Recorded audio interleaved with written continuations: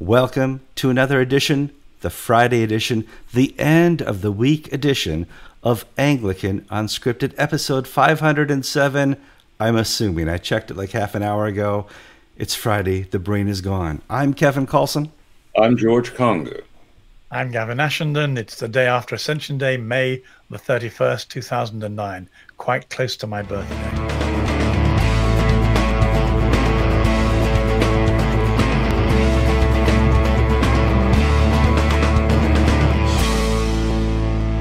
Ascension Day. We're going to talk about that in a minute. First, let's talk about your responsibility as an important viewer of the program. You need to subscribe to our show, comment on our show, share our show, like our show, but foremost of anything, you need to watch the show, and we appreciate you doing that. Gavin, you almost had your own Assumption Day. Yes, I nearly didn't make Ascension Day. Here's how this started. I was busy yesterday morning, and I log on to Facebook for a second, and I see some medical distress on Gavin's Facebook page saying he's going to the hospital. Well, when that happens, my heart rate goes up, and I have a heart attack. I contact George. George, did you hear this? George never knows anything. George doesn't know anything. What, he's at the hospital? Well, I hope he paid his bill. And so I'm like, well, we better find out what's going on. Gavin was kind enough to update us throughout the day of what was happening. You went to the hospital for what reason, Gavin? Well, about a month ago, I cycled too hard and fast up a hill on a bicycle trying to catch a train. Mm-hmm. And I had a rather nasty cardiac episode. And I thought I was dying. There we are. I caught the train, and what really worried me was that sitting down an hour later on the train, the same episode came, and I thought, okay, I really am dying. I must do one of two things. I must either call an emergency and get to the hospital, or I will go to my meetings. I have a fairly binary attitude to this. I thought, well, if I'm going to die anyway, there's no point in distressing people. I'll just as George said, be an Agatha Christie figure with clutching an old-fashioned railway ticket between my teeth. And we found the folded bicycle in the back. Coach. Or I won't die, and I can go to the meetings, but there's no point at all in spending the day in emergency and hospital. That never achieves anything. Anyway, that I thought, well, I'll just keep quiet about it. I didn't die, but my heart and my chest were not in very good shape and haven't been since then. Mm-hmm. So I have some particularly nasty symptoms. And unfortunately, my wife asked me to carry some very heavy bricks. And as I said about doing it, I realized, my whole system said, really don't do this. So I had to say, I'm sorry, I can't carry these bricks. So she said, why not? And then, of course, I had to explain the whole story, at which point she handed me the phone and said, phone the doctor. And I said, I don't want to phone the doctor. Anyway, I did have to phone the doctor. Oh, in time, Gavin, this story will improve so that your wife was having you make bricks, right. But she would not give you any straw. Yeah, we need to work on the story a little, okay? Why can't you make bricks without straw? See, in my house, the interrogation by the wife is more fearsome and heartbreaking and heart-causing chest pain than the bricks. But she's a German from Wisconsin, and she starts out, "We have ways of making you talk, Kevin." I'm not actually going to explain the whole story, but I believe my wife is quite as scary as yours is, Kevin. However, I got, after this forensic investigation and a few pieces of good advice for not having fessed up earlier, I was astonished. It takes 3 days to get an appointment, and once I just told the surgery what had happened, they said, we'll see you in 20 minutes. So I got on my motorbike, went down there, met a very nice Bulgarian doctor, a woman doctor in her 40s. And the very, very nice thing was she was as round as I was. So I thought, that's great. She's not going to tell me about my weight. Diet. However, she said, I'm calling an ambulance. You're going straight to emergency. And I said, no, my motorbike's in the car park. I'll get a fine. Let me go home first. So we had a bit of a fight, but she did let me go home on the motorbike. Mm-hmm. And anyway, the ambulance then came. What I then wanted to do was to do morning prayer before the ambulance came. So there wasn't any embarrassment. And I didn't have to say anything in public because we English get very embarrassed. I'm not quite, despite my effusion of the moment, I'm not quite as ready to talk about personal medical details as many other people. No. However, I went to the hospital. And to keep it at its simplest, my heart rate has been at about between 80 and 120 for 30 years because of this nasty atrial fibrillation, and it's been getting worse. They've given me a nice drug, which they said has a side effect of making you depressed. Can you cope with that? I said, well, if you keep me alive and reduce my heart rate, I will look on the bright side of life. Anyway, the good news is that my heart rate is down to about 60 something for the first time in 30 years, and I'm feeling a bit ebullient. I think the problem is not going to be depression; it's going to be keeping me from jumping up and down with joy all the time. So I'm not dead. What's that wonderful song in the Holy Grail? I'm not dead yet. Not yet. Oh, you'll be dead in a couple of minutes. Can't you stick around? Live. But there was a very kind. I didn't. The ambulance came before getting. I was looking forward to morning prayer so much. It was Ascension Day, and there were things I'd been thinking about.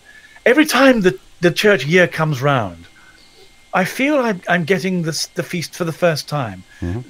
You know, Easter, Incarnation, Pentecost, Ascension. It's very exciting being a Christian. The Holy Spirit tells you something fresh each year. And I was getting terribly excited about Ascension Tide and wanting to say a few things. So when the ambulance came before I could start, "O Lord, open thou our lips," I was a bit disappointed. And if I don't tell people prayers aren't going to happen, they get a bit, well, in English you say arsey. I don't know if you're allowed to say that in America. You can say it. They express, some of them express their opinion, saying, you know, where were you? Why don't we know? So that was the reason why I had to put up an unwanted medical bulletin. I'm sorry, guys, I might not be back. Well, you just mentioned John Cleese from Monty Python. Great scene about not being dead yet. Are we allowed to say his name, Kevin, anymore? Well, that's what we're going to talk about. I just wanted to make sure we were. If the screen goes blank, folks, you know why. The John Cleese I know, liberal, funny as can be, great perspective on the whole world, and knows how to deliver humor, sarcasm, and makes us laugh at ourselves. The John Cleese of 2019 is an ultra white privileged conservative right-winger, because he's trying to take on this political correctness going on in London. We're being accused of also being right-wing radical Christians in the Jimmy Swaggart type right-wing politics. And I thought, you know, we need to defend ourselves, or let people know our perspective on polity, because the Jesus I read in the Gospels was apolitical. Every time somebody asked him a political question, he answered with another question. And that's his nature. And it's kind of our nature as well not to consider ourselves, even though our polity may be defined right, as that being right. We think it's centrist. Kevin, that's so helpful. Richard, I'm not going to use your surname, but this is because you wrote in saying Kevin must watch his speech. Because words can kill, and he ought to know, Kevin ought to know, that there are at least as many definitions of socialists as Allah has secret metaphysical names. I could have said democratic socialist. I know. So I thought this was important because a few people on the webpage have said, you guys are straying into politics. You know, who do you think you are, or what do you think you're doing? And first of all, I want to say, you know, of course Kevin knows there are 100 definitions of socialism. But I loved your introduction, because John Cleese, who lives willingly amongst black people or people of color or melanoma challenged people, whatever the right phrase is, has got into the most terrible trouble by saying that London is no longer English or British in any cultural sense. It's also the anniversary of 1984. I'm reading a most excellent book, which we might put on the webpage, about Orwell's writing of it. 1984 has suddenly come of age. This is its moment. It wasn't a prophecy, it was a warning. And it was a warning about what's happened to John Cleese, and also about not misreading some of the things that we are saying. We've never talked about it, but I don't think any of us are right-wing in a collective sense. I imagine that the politics between the three of us, we would differ enormously on economic solutions and on some social solutions, and even on the virtues of capitalism. But we are united in one thing, and it's the ascension that makes this more real to me today than ever. We're united in a refusal to accept what has become a collective position of most Church of England bishops and clergy, and that is that there is a pragmatic, utopian political expression of the kingdom within our reach, if only we exercise the right political choices. Now, that's the left. What people don't often understand, because the media doesn't help us with this, is that the right is not the mirror opposite of the left. Indeed, we'd have trouble describing what right meant. But for our sake, I think we would probably describe ourselves as centrist, most of us. But for our sake, it's a rejection of left-wing political utopianism masquerading as the kingdom of heaven, not an affirmation of any particular set of cultural or economic or political values. And it's not like the church doesn't get involved in politics, George. We just saw Theresa May step down, and the Church of England issued a statement with some quotes from Justin Welby. What were those? Well, the bishop, one of the bishops, issued a statement on behalf of the Lord Spiritual, patting her on the back as she walked out the door. And then Justin Welby released a statement applauding her resilience, determination, and public duty, high-minded spirit, which never failed her, that throughout her career she put the public interest first. I don't think that will be universally shared. No. That's a terrible thing to say. That is just simply almost certainly not true. She was a myopic, robotic, third-rate political operator who refused to take advice and remained completely out of touch of the realpolitik of the situation. I'm pleased that she and Justin had a pleasant personal relationship.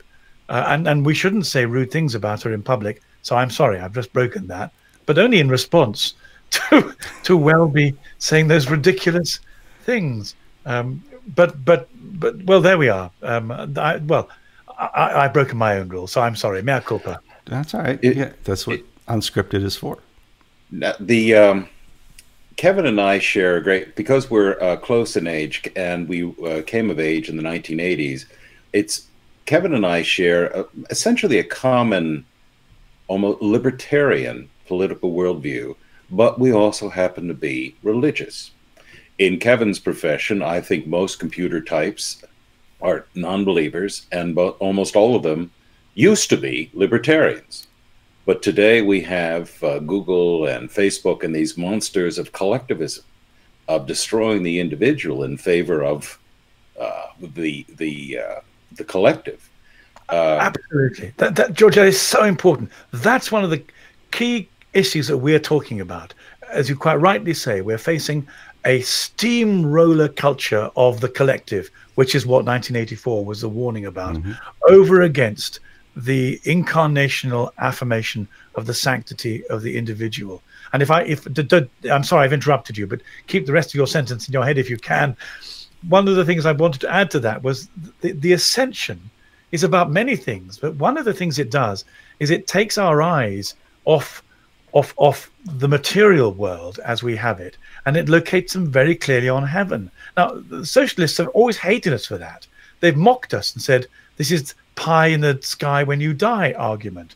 But the very fact they mock us so effectively means I think we've struck a nerve.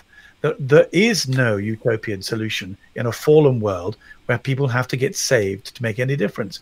And all the stuff about all the misreading of the poor, the humble, and the low in Scripture is the attribution of political and economic characteristics where they're meant to be spiritual.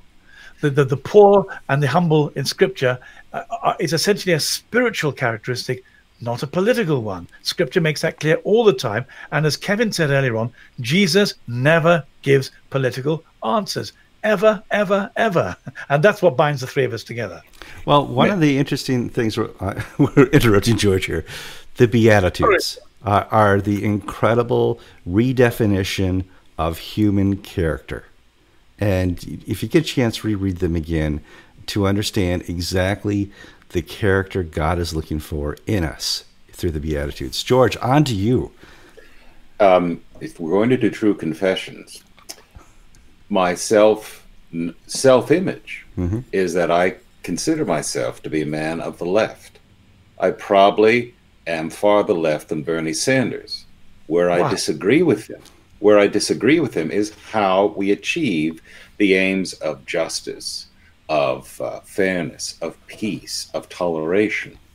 In other words, the mechanisms and the proposals that involve coercion by the state or coercion by the collective against the individual, I find abhorrent. Look, I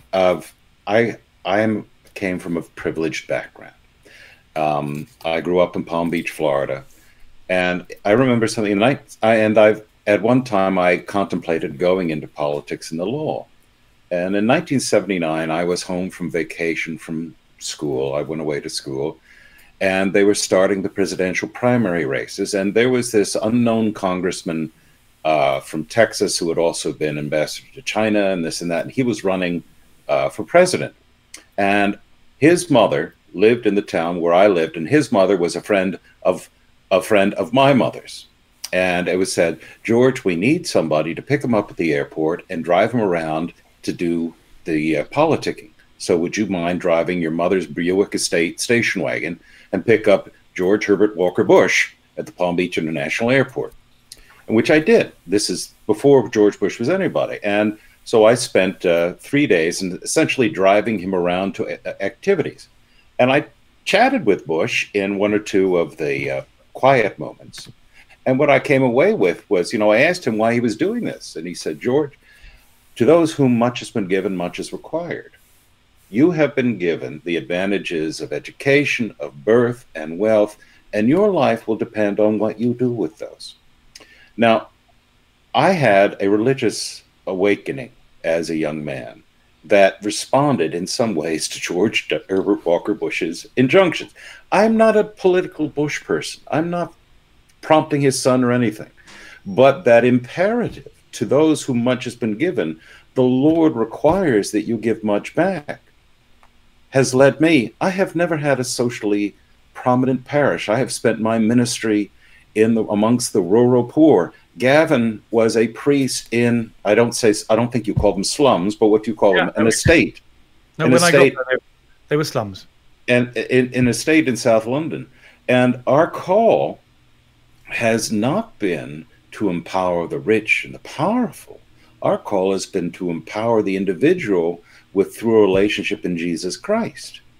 Now, where I have problems with socialism it's basically I have problems with socialists who are seeking to aggrandize to themselves power, economic power, racial power, legal power, political power, at the expense.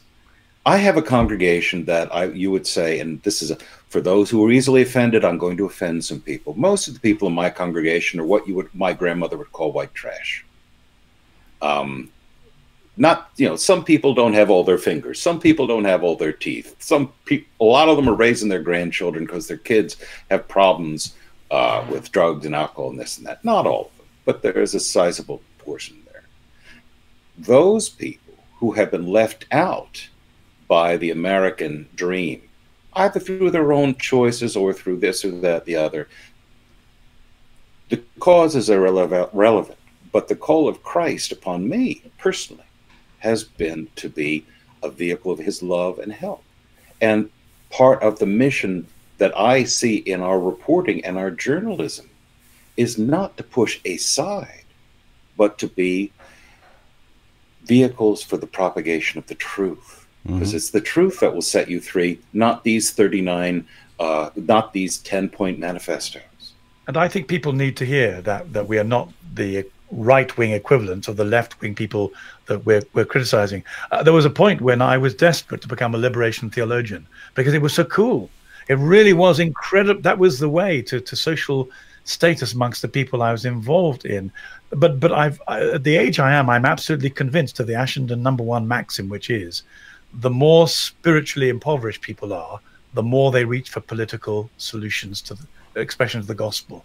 In other words, if you're not depending upon the Holy Spirit, then you're likely to look for this dystopian, utopian, left-wing replacement for it. And I'm astonished, George, because when I was 16, I put a piece of calligraphy on my bookcase, which was the verse, "From those to whom much are given, much is expected." And I wasn't a Christian at the time.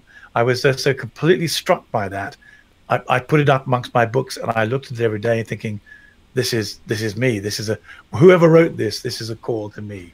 I accept that. It was extraordinary, had an effect on me. Where people would label me a conservative or from political overtones is that I believe the capitalist system has done more to raise people out of poverty, to address the crushing, crying needs than any government organized program. So it's the mechanics of how you get from A to B that would make me a conservative, but the destination is the one that I would share with our liberal talking heads on television. And that's something that's just amazing. If you look through the history of mankind here on Earth, capitalism sucks, yet it's the best thing going. Nothing has been able to duplicate what capitalism has done by raising the poor out of poverty, by providing a clean way, a river for freedom to continue its way in a country. Democracy works okay, but representative government seems to be a better way for governments to grow. These are just things we've observed through history. And, when somebody complains about capitalism, I get it. But it's the only thing working out there. And I think because the institution of the church right now is hidebound and corrupt and institutionally oriented towards its own protection, and because its ethos is liberal, because we are, if you will, attacking that, well, if you're attacking a liberal institution, you must therefore ipso facto be a knuckle-draggling troglodyte conservative. Doesn't work that way.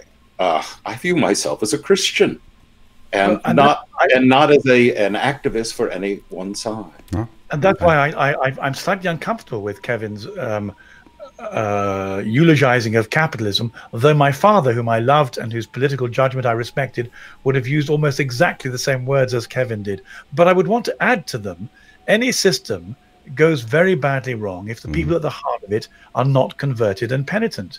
And whether you're talking about a soft kind of collective socialism or a soft kind of virtuous, conscious-written capitalism, you have to have converted Christian people to make it work, or it becomes oppressive wherever it is.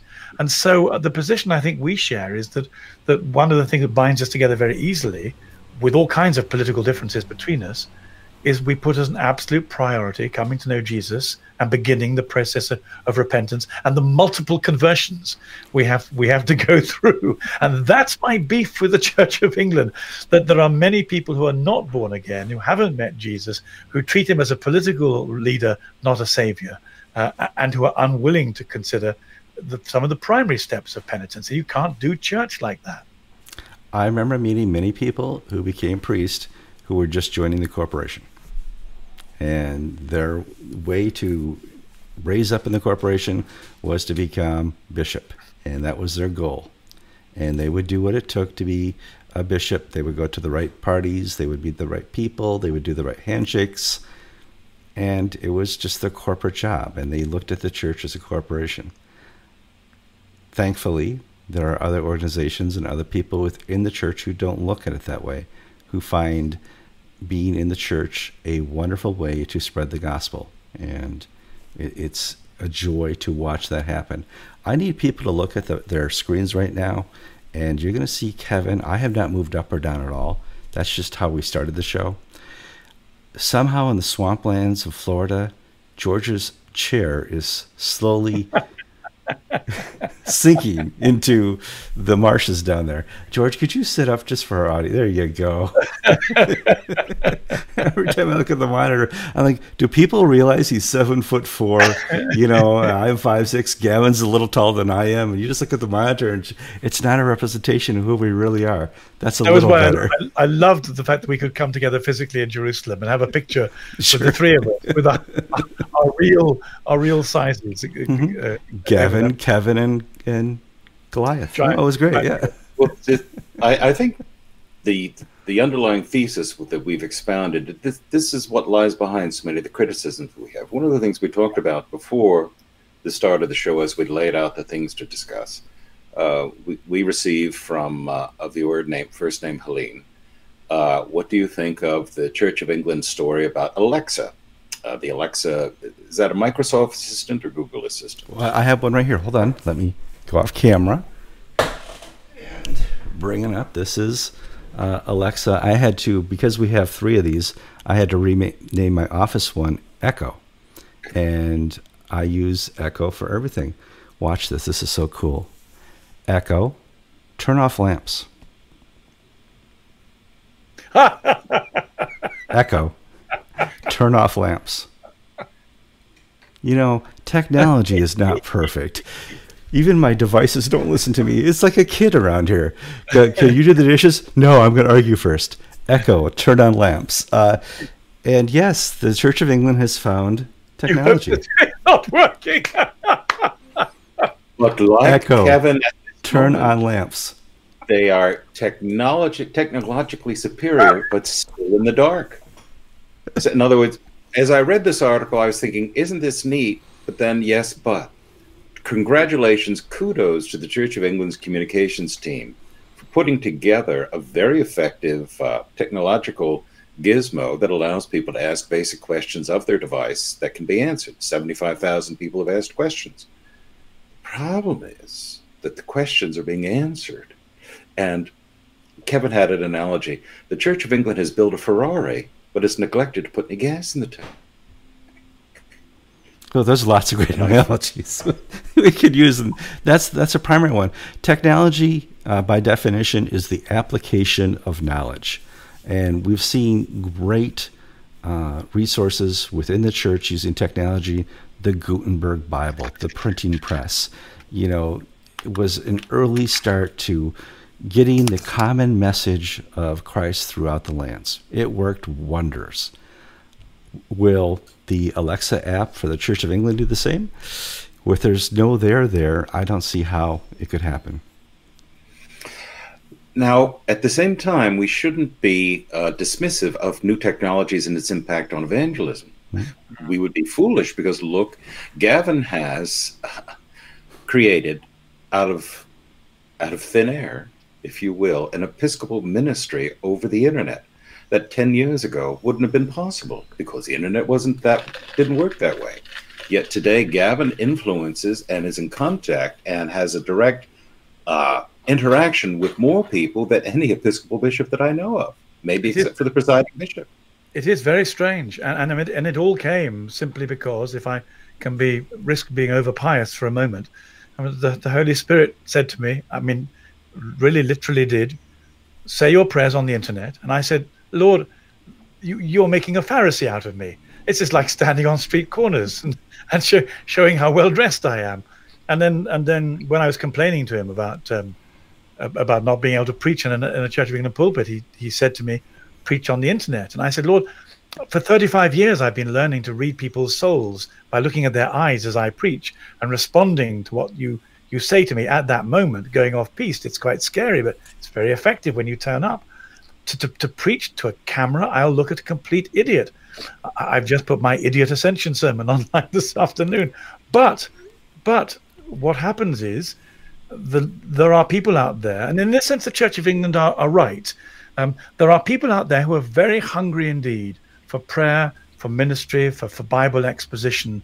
And I think we should give credit to the IT people of the Church of England for beginning to try the process of making some kind of engagement. But you're absolutely right. Again, it's how if you are doing what God wants you to do, He will bless what He wants to bless. It doesn't matter whether it's internet or standing on street corners. If He told me to stand on street corners and do that, He blessed that, and people would come to know Him. I'm quite jealous of the people who've got the courage and the gift to do that. I think that's very brave. Let me describe what they're doing right. They're doing right by reaching the new generation.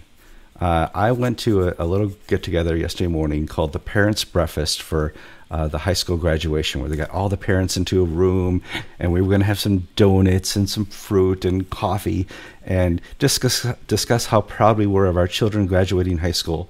And we're sitting down on couches and talking. It gets louder and louder and louder in there. I'm looking around, and I didn't see anybody on their iPhones. Wow. I didn't see anybody taking selfies with their besties' friends. I didn't see anybody updating their Instagram or Facebook. I just saw people engaging and talking and sipping coffee and stuffing down donuts the way we were meant to, the way we were created to. Now, you go to the gymnasium where they had this award ceremony for the kids, and you look off to the side and kids are sneaking little selfies of themselves, and they're online. They're trying not to be seen by the teachers, but you can see under their jackets they're texting their friends and Instagramming and whatever they do. Well, you have to be able to find a way to communicate to the kids of today who spend all day looking at a device the size of the palm of their hand. And I think the Church of England looking into that and trying to discover a way to do that is great. When you finally reach those children, please have the gospel, not some watered down, cranky old message that we accept you and affirm you just as you are. It's time to move on. Guys, I hate to cut you short, but as my son is graduating this week, I have a whole bunch of meetings to run to, like I have to go pick up mom and dad at the hotel and take them out to lunch. So do you guys want to finish up with something quick? Yeah, let me just do the good news, bad news, GAFCON. Sure, yeah. Let's get in the Anglican weeds. Bad news for GAFCON this week. On Monday, the new election for the Archbishop of the West Indies. Howard Gregory of Jamaica was elected, besting Philip Wright of Belize. Gregory is 68, Wright is 52, I believe. Wright has attended ACNA conferences. He is on side with GAFCON. He is of the Drexel Gomez coalition, faction, whatever you want to say. Mm-hmm. He lost. Really hard-nosed politicking. Gregory is a liberal Catholic in Anglican terms. He has called for decriminalization of abortion, decriminalization of homosexuality. He's all on the sort of progressive side. And he's young.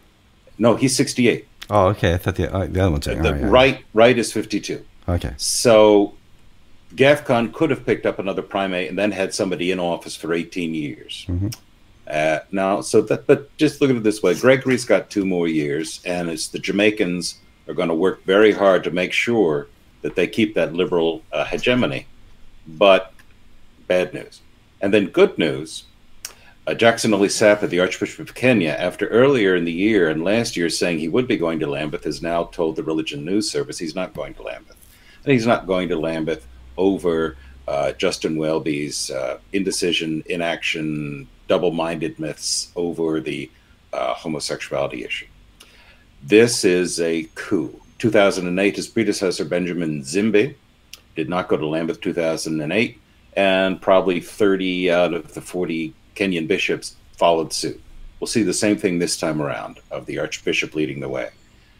That's a surprise. That is. So at this stage, Rwanda, Nigeria, Uganda, and now Kenyan archbishops will not be going to Lambeth 2020. And I'm quite sure Foley's not going to. So I'm Kevin Carlson. Oh, no. You got something else? You'd say we could finish up. Oh, yes. 2 things. Someone's knocking at my door. Hello. Oh, it's not my wife. It's the Amazon man. You give me 30 seconds. So I was going to say 2 things. First of all, we, in terms of the Bishop of Chelmsford, he said, the Bishop of Chelmsford has said, I've had no conversation with John Parker on any matter for over a year. I'm at loss to know where this comes from, but since the heart of this story is a vulnerable child, I'm not going to get involved on Twitter. John Parker had said, I was told basically by my bishop, if I wished to follow the teachings, I was no longer welcome in the church. There's an issue of fact there that needs to be cleaned up. Emotionally, I'm very much on the side of John Parker, but we have to say that if the Bishop of Chelmsford says he had no conversation, one of them needs to change their account. And the last thing is, more information, yeah. We need more information. The last thing, finally, is that because of the great warnings about 1984, recommend a book by Dorian Lynskey, The Ministry of Truth, a biography of George Orwell's 1984. Kevin, could you put it up in case people read it? It's a must-read. Right. I'm Kevin Coulson. I'm George Conger, Lefty Pinko George. I'm Gavin Ashenden. You've been listening to episode 506 of Anglican Unscripted. Echo, turn off lamps.